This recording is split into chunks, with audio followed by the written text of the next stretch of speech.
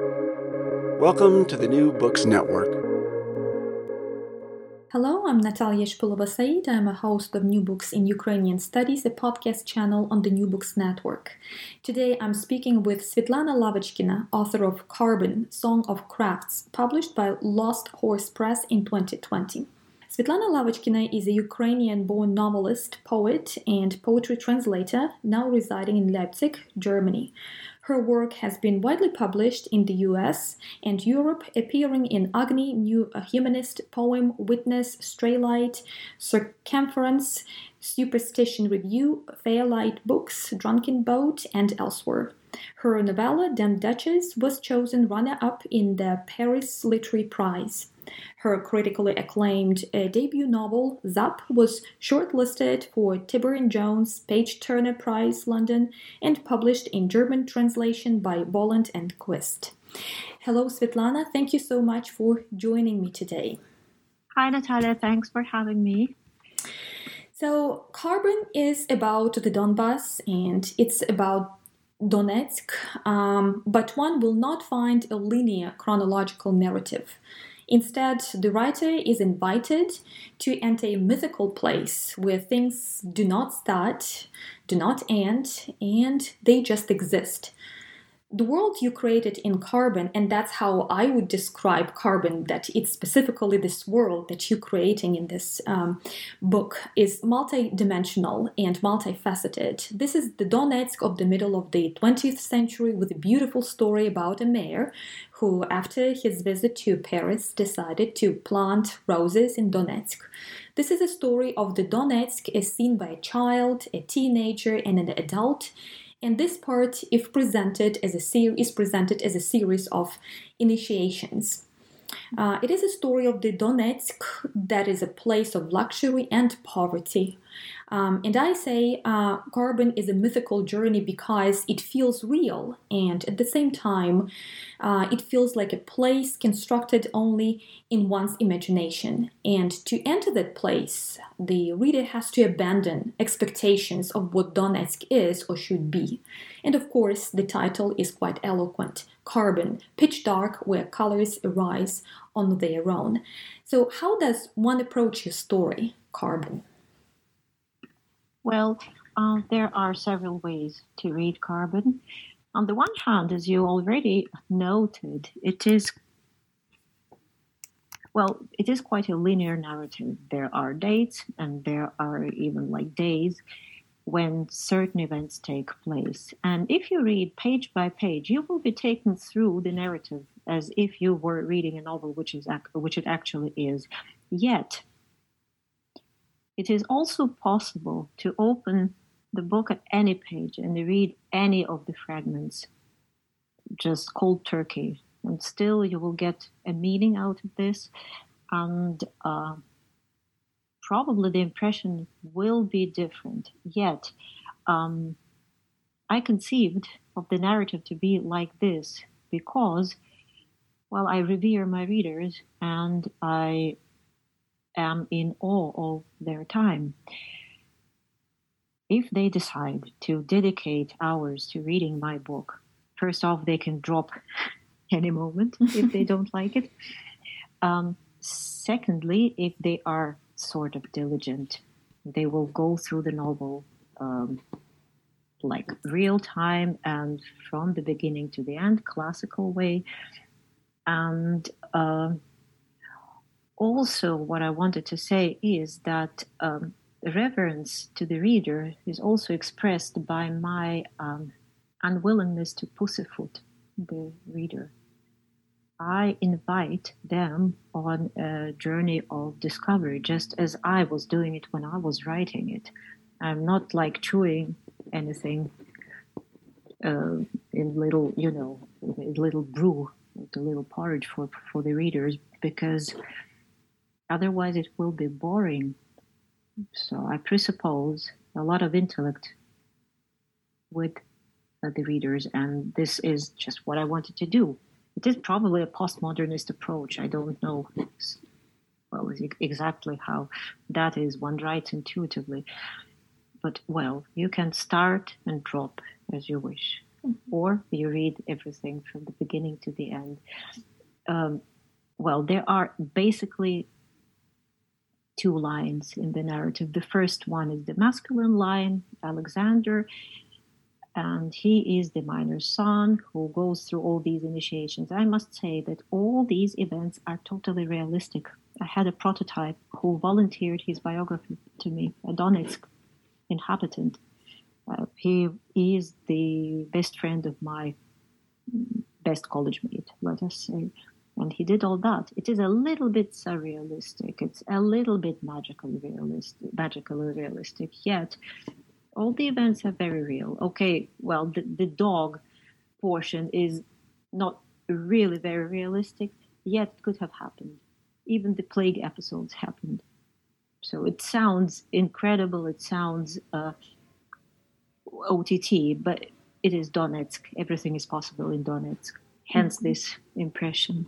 And the second line is the heroine, who is, well, you can roughly say it is my alter ego, but the biography is fictitious. Although such people, such ladies did exist, they still exist now.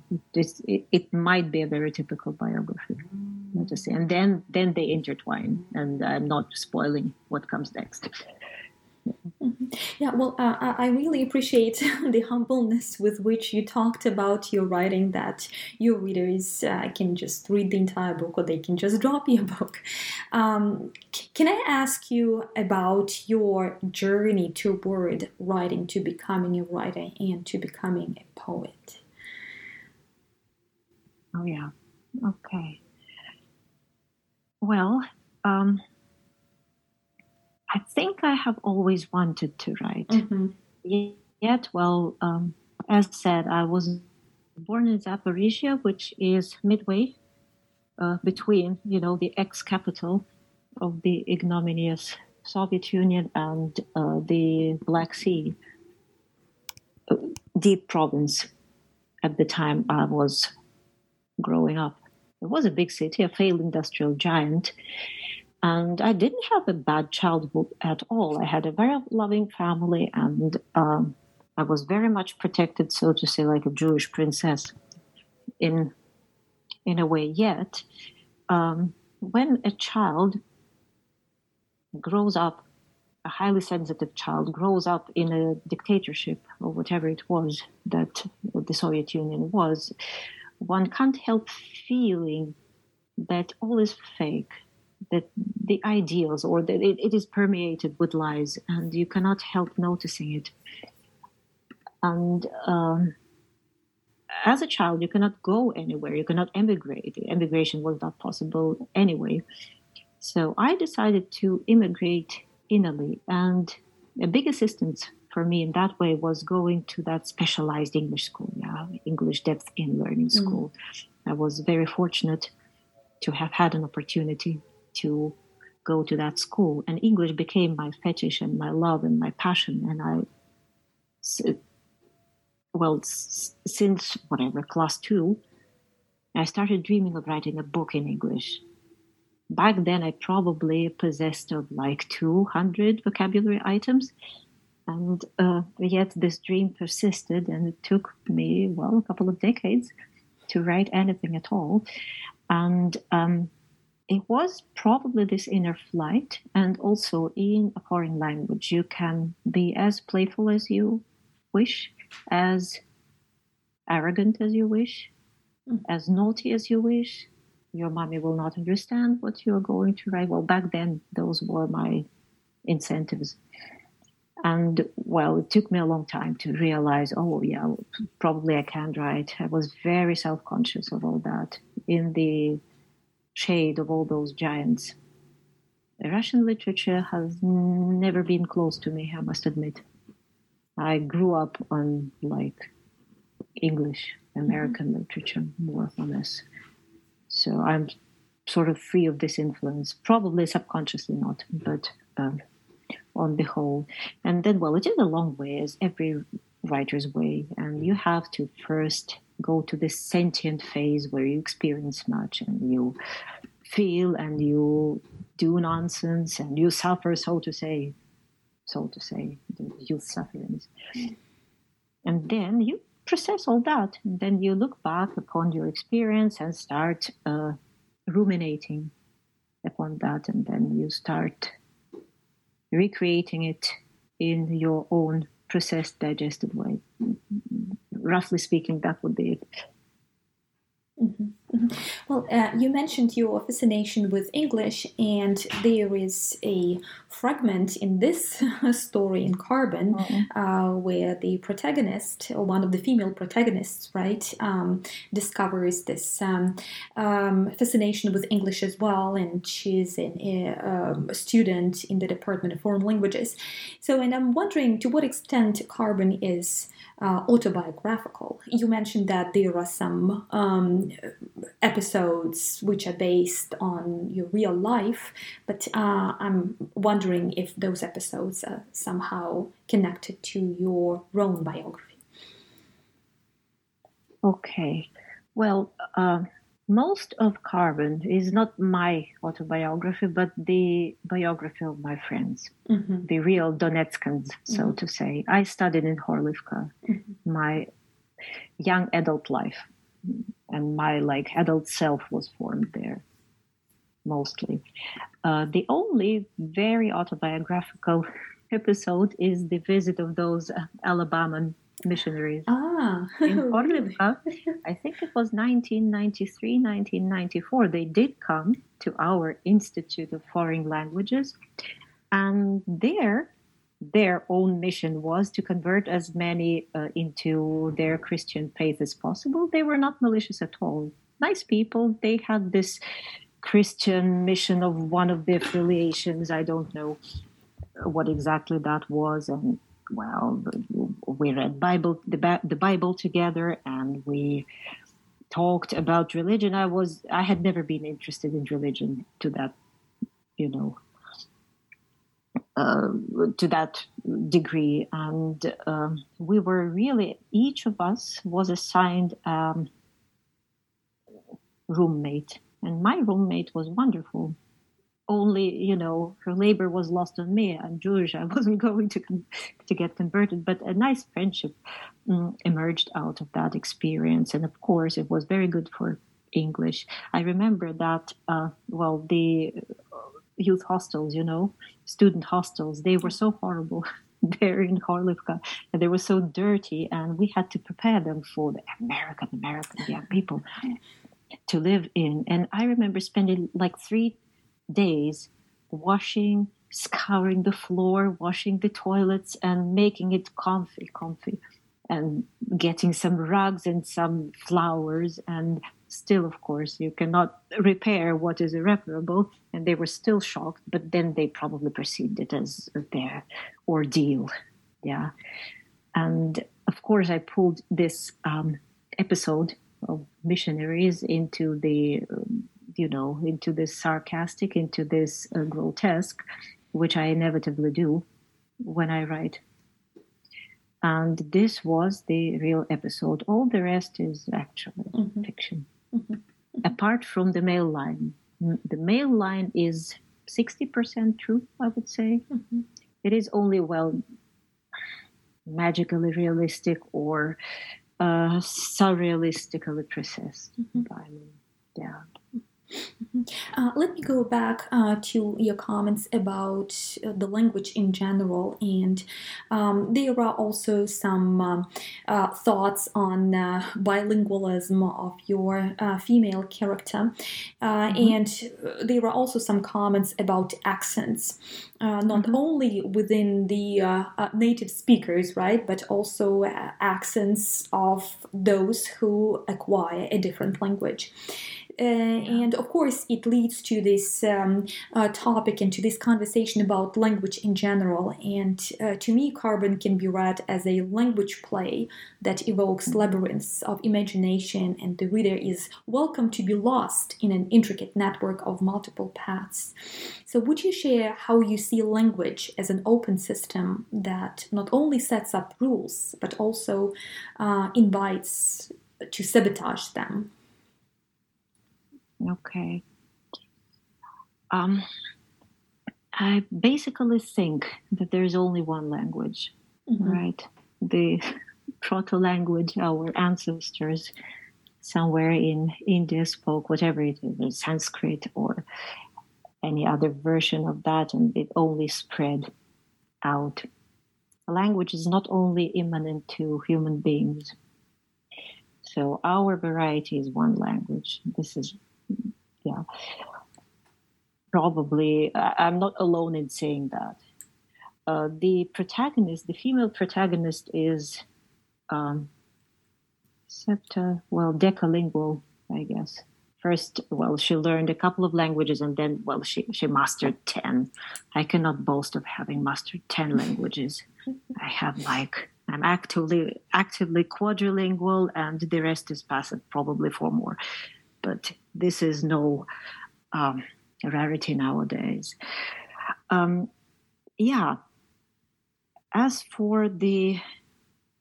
for pushing the limits, acquiring freedom, language can afford one freedom.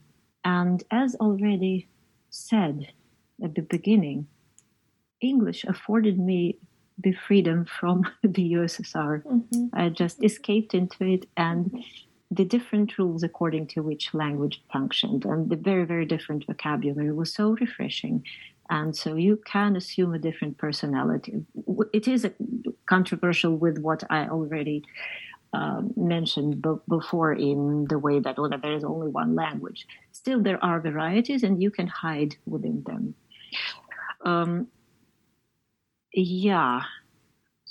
So when writing, I try to implement this principle of pushing the boundaries. Sometimes I'm told that my English is not natural. It is different. It is not what English native-speaking writers do in their prose or in their poetry. This is my intention, because languages can interpenetrate, and imagery and the way of thinking and mentality is translatable. So this is probably what I have been doing all the time. So when writing, I probably try to create my own variety of language. It's neither English nor is it anything else. Sometimes I translate from English into Ukrainian. I translated Carbon into Ukrainian myself. And what appeared as a result was not very purely what Ukrainian poets write nowadays or write whatever. So it is a hybrid. And this is probably what I am trying to do, merging the border, merging the limits, blurring the the edges and blurring the boundaries, trying to prove that there is only one language and we should not be so conceited as to claim that we have mastered 10 or 15. That's really very fascinating, because as you were speaking about your writing, and as I was reading Carbon, all of a sudden I found myself thinking about Nabokov's Pale Fire. And not that much about that poem, but about a comment that one was made by one of American students for whom, of course, English is their first language. And they said that while they were reading Pale Fire, they felt a little bit humiliated because they really had to look up a lot of words while reading the poem. And that's kind of feeling that I was experiencing when reading Carbon, because I really felt like I had to look up a lot of words. And what you were just saying about how your works written in English are perceived and how you approach the language, I don't think that it was by accident that that comparison to Nabokov's Pale Fire came up when I was reading your Carbon. There was a time when Nabokov was one of my patron saints. I must admit, he's American variety, let us say. And it's not that I particularly adored his fiction, but I found his approach quite fascinating. Probably subconsciously, it's not even emulating, it's just the line of how you go about fiction, so to say. Yeah. It is this direction, it is this stream of thought. Probably so, because, well, those borderline experiences, the semitones of feelings can at times only be expressed by very, very specific, by very certain words, which will not be the first or the second vocabulary entry. And probably, looking back, I might have thought of adding a couple of footnotes to Carbon. I did so. I did that for the Ukrainian edition. So I have a dear comrade in arms in literature, and he helped me a little bit by proofreading, by commenting, and he said, "Well, Pani Svetlana, you have to add footnotes to explain the readers what it is." I didn't want, probably, adding a footnote. Sometimes I thought, oh, am I being arrogant? Probably people know it. Sometimes I had to look up certain things and certain phenomena of chemistry, metallurgy. So this prototype of mine is an metallurgical engineering specialist, and he explained a lot of processes to me. I have no idea of mining, and I had to look all that up. So writing, in a way, is it's not in a way, it is education. I educate myself when writing, and I try to give the reader what I have just learned with so much, with so much fascination and with so much admiration for what I have learned. It's just the desire to share. Probably like this, yeah. And there are a lot of references to history, pre-Soviet, Soviet, and post-Soviet references abound. There are explicit episodes that encapsulate also response to the war launched by Russia against Ukraine in 2014. So how do you see history, and how do you inscribe history into your work? And if I may, I would like to also add this comment that I really appreciate Carbon in terms of expanding the notion of the Donbass in general and the notion of Donetsk, because it's not only about Russian propaganda, as right now many may think. So I would really highly encourage everyone to read your book, because it creates this very complex, very fascinating, compelling image of the Donbass, of what the Donbass is. Okay. Well, as I already said before, Donetsk, Donbass, the Donbass is the motherland of my adult self. And when I knew that Donetsk and Donbass was being annexed, and then it was annexed, it was a personal tragedy for me. I just couldn't live on for months.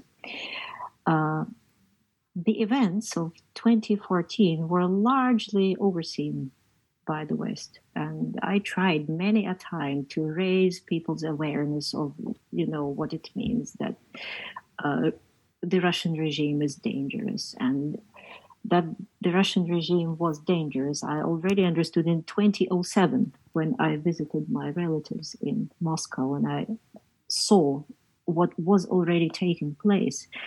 I don't think that I was so hypersensitive that I perceived the subtle shifts in language, that base vocabulary acquired some literary norms, that, this creature that is now terrorizing Ukraine and all the world already had revealed himself. It was sort of invisible. Everybody was blind. They say, "Oh no, he's okay. He's okay." I couldn't prove anyone that it is deeply, deeply perverse what is being done. Yeah.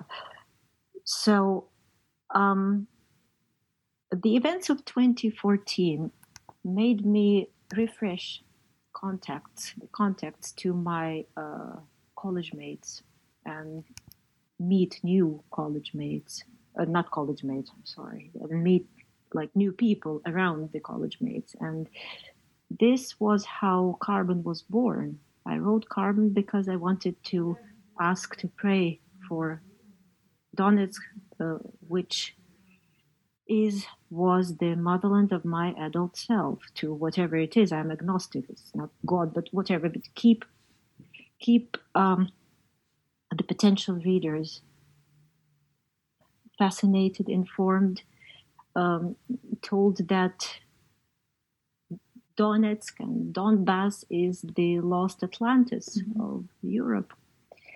That this very, very rich world, this carbon, which has multiple meanings. Carbon is the most widespread element on Earth, and nothing is possible without carbon. Photosynthesis and lots of chemical processes. Nothing will work without carbon. Carbon is a diamond. It can turn into a diamond. Carbon can turn into coal to heat, whatever, like to make fire. And carbon as this very, very tough fabric, which was discovered a couple of years ago, the graphene. So all that is Donetsk, and hence the title Carbon. Carbon can also be deadly in the mines for the miners. So it is very, very, very polysemantic, this phenomenon. And as said, it's so full of contrast that when you were reading it, you said, well, it felt mythical. It was all real. It all happened. And all this coarseness and extreme tenderness, this is all in one package. And I know people from Donetsk, they are like this. You can hate them, you can love them, and it may also be one package. You cannot pull them apart. Yeah, they will always be very, very complex. And the time of Donetsk blossom, I missed. I left. Well, the last time I was in Donetsk was 1998. It was pretty much post-Soviet Union still. Yeah, it was still fascinating and nice, and the roses were still there. But the real blossom, the real Renaissance-like quality to Donetsk was when I wasn't there, and it was related to me by my friends. And this is this passage, which goes, white bevels of the Donbass jam, emerald cut, firmly framed in the marriage of rosebeds and sulfur, drenched in factory buzzers, the screech of mine shafts, church bells, football cheers, and the Scythian Swede by Prokofiev. If you only saw cat-eyed pit toddlers on seesaws, so well-fed, the seats crash into the ground. Elegant people stroll on Artem Street, culling their dogs' shit into special bags with their gloved hands. Young coxcombs in business attire skim along avenues, in Bluetooth diatribes with Hermes. Nouveau gourmand colliers wield sushi sticks or socket frog legs like nobody's business, and so on and so forth. So wonderful, rich, controversial, but very, very much alive. And this was the Donetsk that was lost. It is just one fragment, but it was, well, as said, home to culture, home to happiness, home to vivacity, and it was all lost. Now it's the desert. It was desert in 2014 already, when people who do not support this regime have to stay there because of their houses and their elderly parents or their pets, or the sheer impossibility to rent an apartment somewhere else. So this is the tragedy which persists and has been there for 8 years. And it's also hope. This book is, well, at least I hope it will be, my prayers will be heard. Yeah. Yeah, Dziga Vertov also captured that complexity of the Donbass and presented this not just I don't know why Russian side became so prominent in all subsequent works for other film directors, but he really portrayed Donbass as very multilingual, and it echoed with many voices. And I think Carbon also gives this sense of complexity, and also complexity that should be approached in an appropriate way, because, as you pointed out, somehow it was simplified to the Russian narrative only. And I'm thinking that this simplification was taking place not only in the late 90s and in 2000s and early 2000s, but also during the Soviet era as well. But it led to this kind of atrocity, right, that transpired in 2014. So, your narrator, who's your narrator in this story? Oh, as we mentioned, there are two protagonists line, female line and male line, but the narrator is the guide, and the narrator also lays out a puzzle of stories, and at times it feels like the reader is left behind, and the narrator indulges in this kaleidoscope of stories and images and bits of information. So how would you describe the narrator in this story?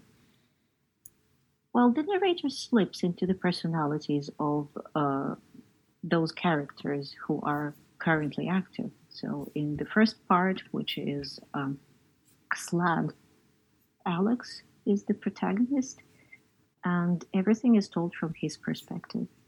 In the second part, which is Slug, Lisa is the protagonist, and she tells the story. And basically it stays like this, only sometimes around Lisa there are men who have to deal with her in one way or the other. Her husband speaks to her and will also tell his own little story in a story. Then the perspective, well, we see Lisa from the point of view of the men who surround her, in a way. So these are the little slips into minor characters when the perspective changes. Actually, two main perspectives and several little ones. Then in the very last part, which is probably the most difficult to perceive, because it is kind of, Donetsk is raised into heavens, if one believes that, and there is this divine perspective, and Lisa is supposed to come from there, and she is the observer, and she is omniscient. So the limited narrator, the unreliable narrators of the first three chapters give way to the omniscience of this female protagonist who looks at everything from high above. Mm-hmm. There were a lot of sensual commentaries in the book as well. Food, aroma, scents, sex, visuals. And the protagonists and the readers are put inside a reality that is vibrant on the one hand, but suffocating as well on the other. And there is this desire to get out of it, but at the same time it's so intriguing that one cannot but stay. And this sensual dimension makes Carbon open. It's still about Donetsk, and it's still about Donetsk that shapes the individual, and this part is always part of the narrator and the protagonists. And in this regard, the Donetsk that you construct and deliver to the reader is so different from the Donetsk that is probably known to many today, and the Donetsk that is associated with a war zone only.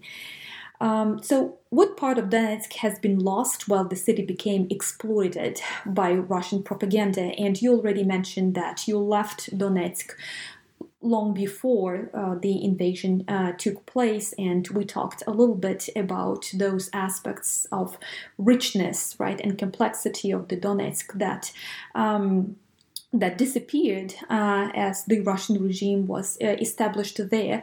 But I'm specifically focusing in this question on this sensual sides, on the colors, right? On the colors, on the aromas that I associated with Donetsk. And I'm sure you probably have some memories from your childhood or from your teenage years when Donetsk was somehow depicted in this very sensual way. And of course, there are a lot of erotic elements in Carbon.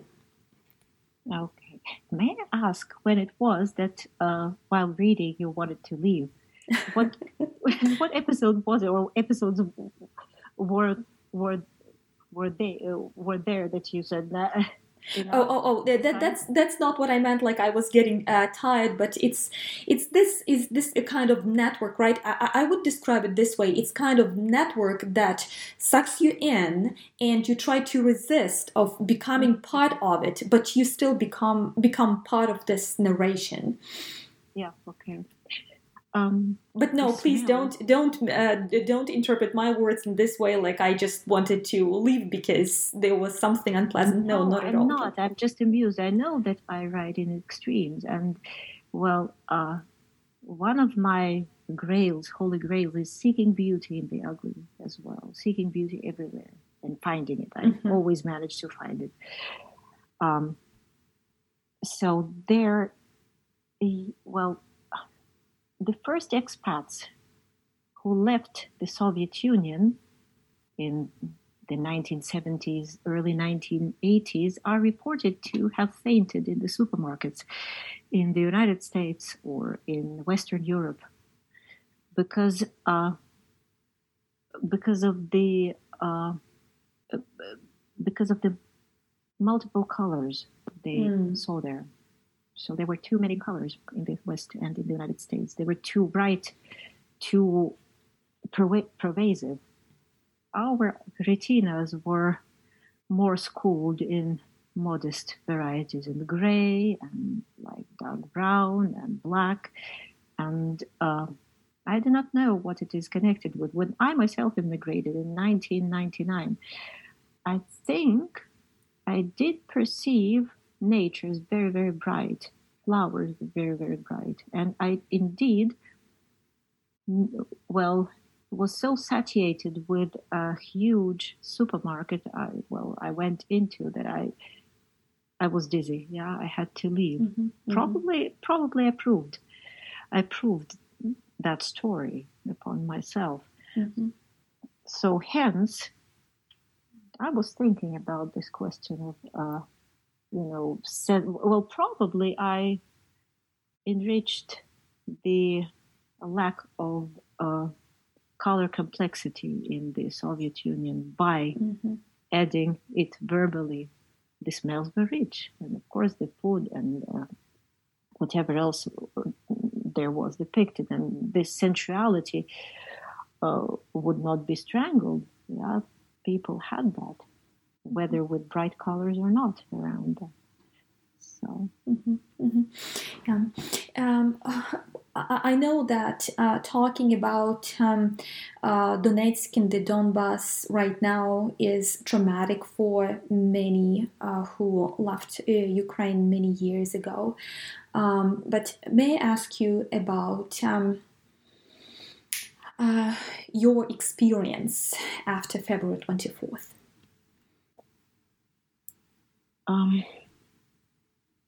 We were on a holiday. It was winter vacation. I teach. My husband teaches too, and we use this time to get a rest from this work a day. And we went to Turkey as we wont to do almost every year. The sea and the relative warmth, but while war was already hanging in the air, we still didn't want to believe it. We understood that it is coming. My husband kept saying, well, you will not like the truth, but the war is imminent. Yeah, it will come. And we were just counting the days. And 2 days before February the 24th, my book Dame Duchess came out in German translation. It was 2 days before that.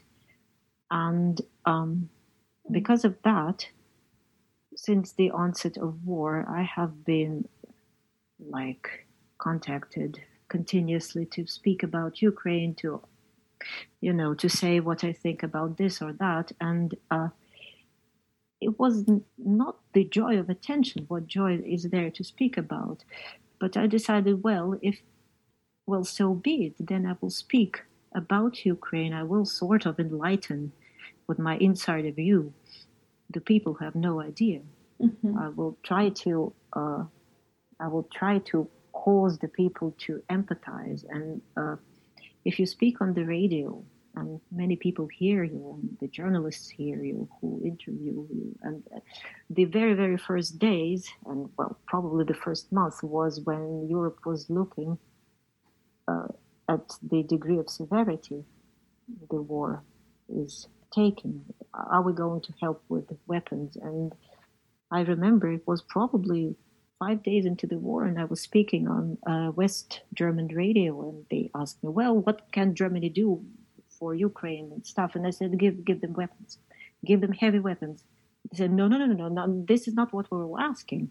And she broke off, but it was live, and the words seeped through. I do not suppose it was like my words that played any role.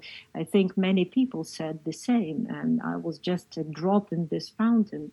But a fountain does consist of drops, and probably this was it. And when we heard that the tanks came into Ukraine, we were sitting at breakfast. I burst into tears. My sons were sitting with me, and they were born in Leipzig. Yeah, mm-hmm. They have never been to Ukraine, but they know from our stories that what kind of a country it is, and Ukraine, since I left it, has come quite a long way to becoming European, largely to overcome this patchwork, this residue, the Soviet residue, this grayness. Yeah, I visited Ukraine several times, already being an expat, and I could witness the development. Anyway, it isn't indescribable. Who am I to judge, and who am I to say it's difficult for me? It's difficult for people who stay there. It's difficult for forced refugees. I was a refugee by my own will. I wanted to emigrate. Back then, I was curious, and I wanted to experience more, so to say. But those people who love their motherland and who have their vineyards there and who have their wonderful houses there, what do they feel? There has been an initiative, and I have been doing some of it on Facebook. I was asked to collect refugee memories for an architectural project by Shigeru Ban, who is the Japanese architect, a prominent one, who designed paper sanctuaries for refugees at railway stations so that they have some privacy. The specific feature of these paper sanctuaries is that they can be assembled in minutes by 3 people without any nails, without anything, like paper tubes and curtains. And this provides them privacy, provides them dignity, and Shigeru Ban wanted to print refugee memories on the walls and put this paper sanctuary on one of the most peopled areas in London, and it appears it will be London Bridge Station. And so I have just collected these memories. It is heartrending. Mm-hmm. So the people were given about, I don't know, but it's 3 sentences to write about what they miss most in their house, in their apartment. And what I read was heartrending for me. How is it for them? So. Yeah, thank you. Thank you for that. So you mentioned that Dame Duchess was just recently published, and I'm really looking forward to reading this book as well. Is there anything that you're currently working on? Yes, there is. Of course, as for all of us, the war has stopped us in our tracks. Yeah, and for many months we were busy with completely different things. They might have been literature related, but then you would be translated someone's poetry from Ukrainian into English. You would be doing refugee relief. You would be collecting donations, or you would be working at projects like this on paper sanctuaries. I cannot say that it is impossible, but probably the focus was shifted a little bit. I had already started writing a new book, and I ventured into the terrain of prehistory. I wanted to, break loose from the knots of history, and even the prehistory of Homo sapiens. I'm not saying more, it's the old superstition of spilling too much, then it might not work. Yeah, I am working on a new project. It is slower than I would like, but it is with an easy heart that I prolong my own deadlines. Mm-hmm. Well, I'm really looking forward, as I mentioned, to reading your novella Dame Duchess, and to familiarizing myself with all your future work. Well, thank you so much, Svetlana. Thank you so much for this very touching and intimate conversation today. And thank you for your compelling book, Carbon.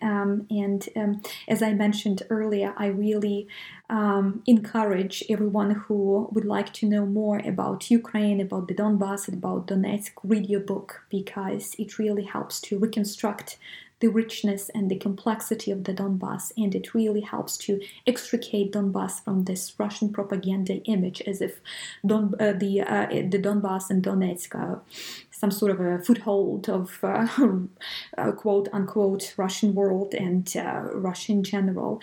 As I said, this is one of those books that gives this very magical, as you pointed out, and mythical understanding of the Donbass. It's much more complicated that today, specifically today, many of us think about this location in Ukraine, and I would say it applies not only to those who live outside Ukraine, but also to those who live in Ukraine, because the understanding of Donbass also was kind of transformed since 2014. So again, well, thank you so much for your work. I have to thank you, and very, very many thanks for your attention and for your hospitality here. Thank you. Thank you, Svetlana.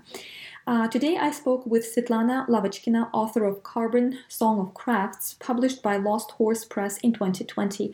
Thank you for listening to New Books in Ukrainian Studies, the podcast channel on the New Books Network.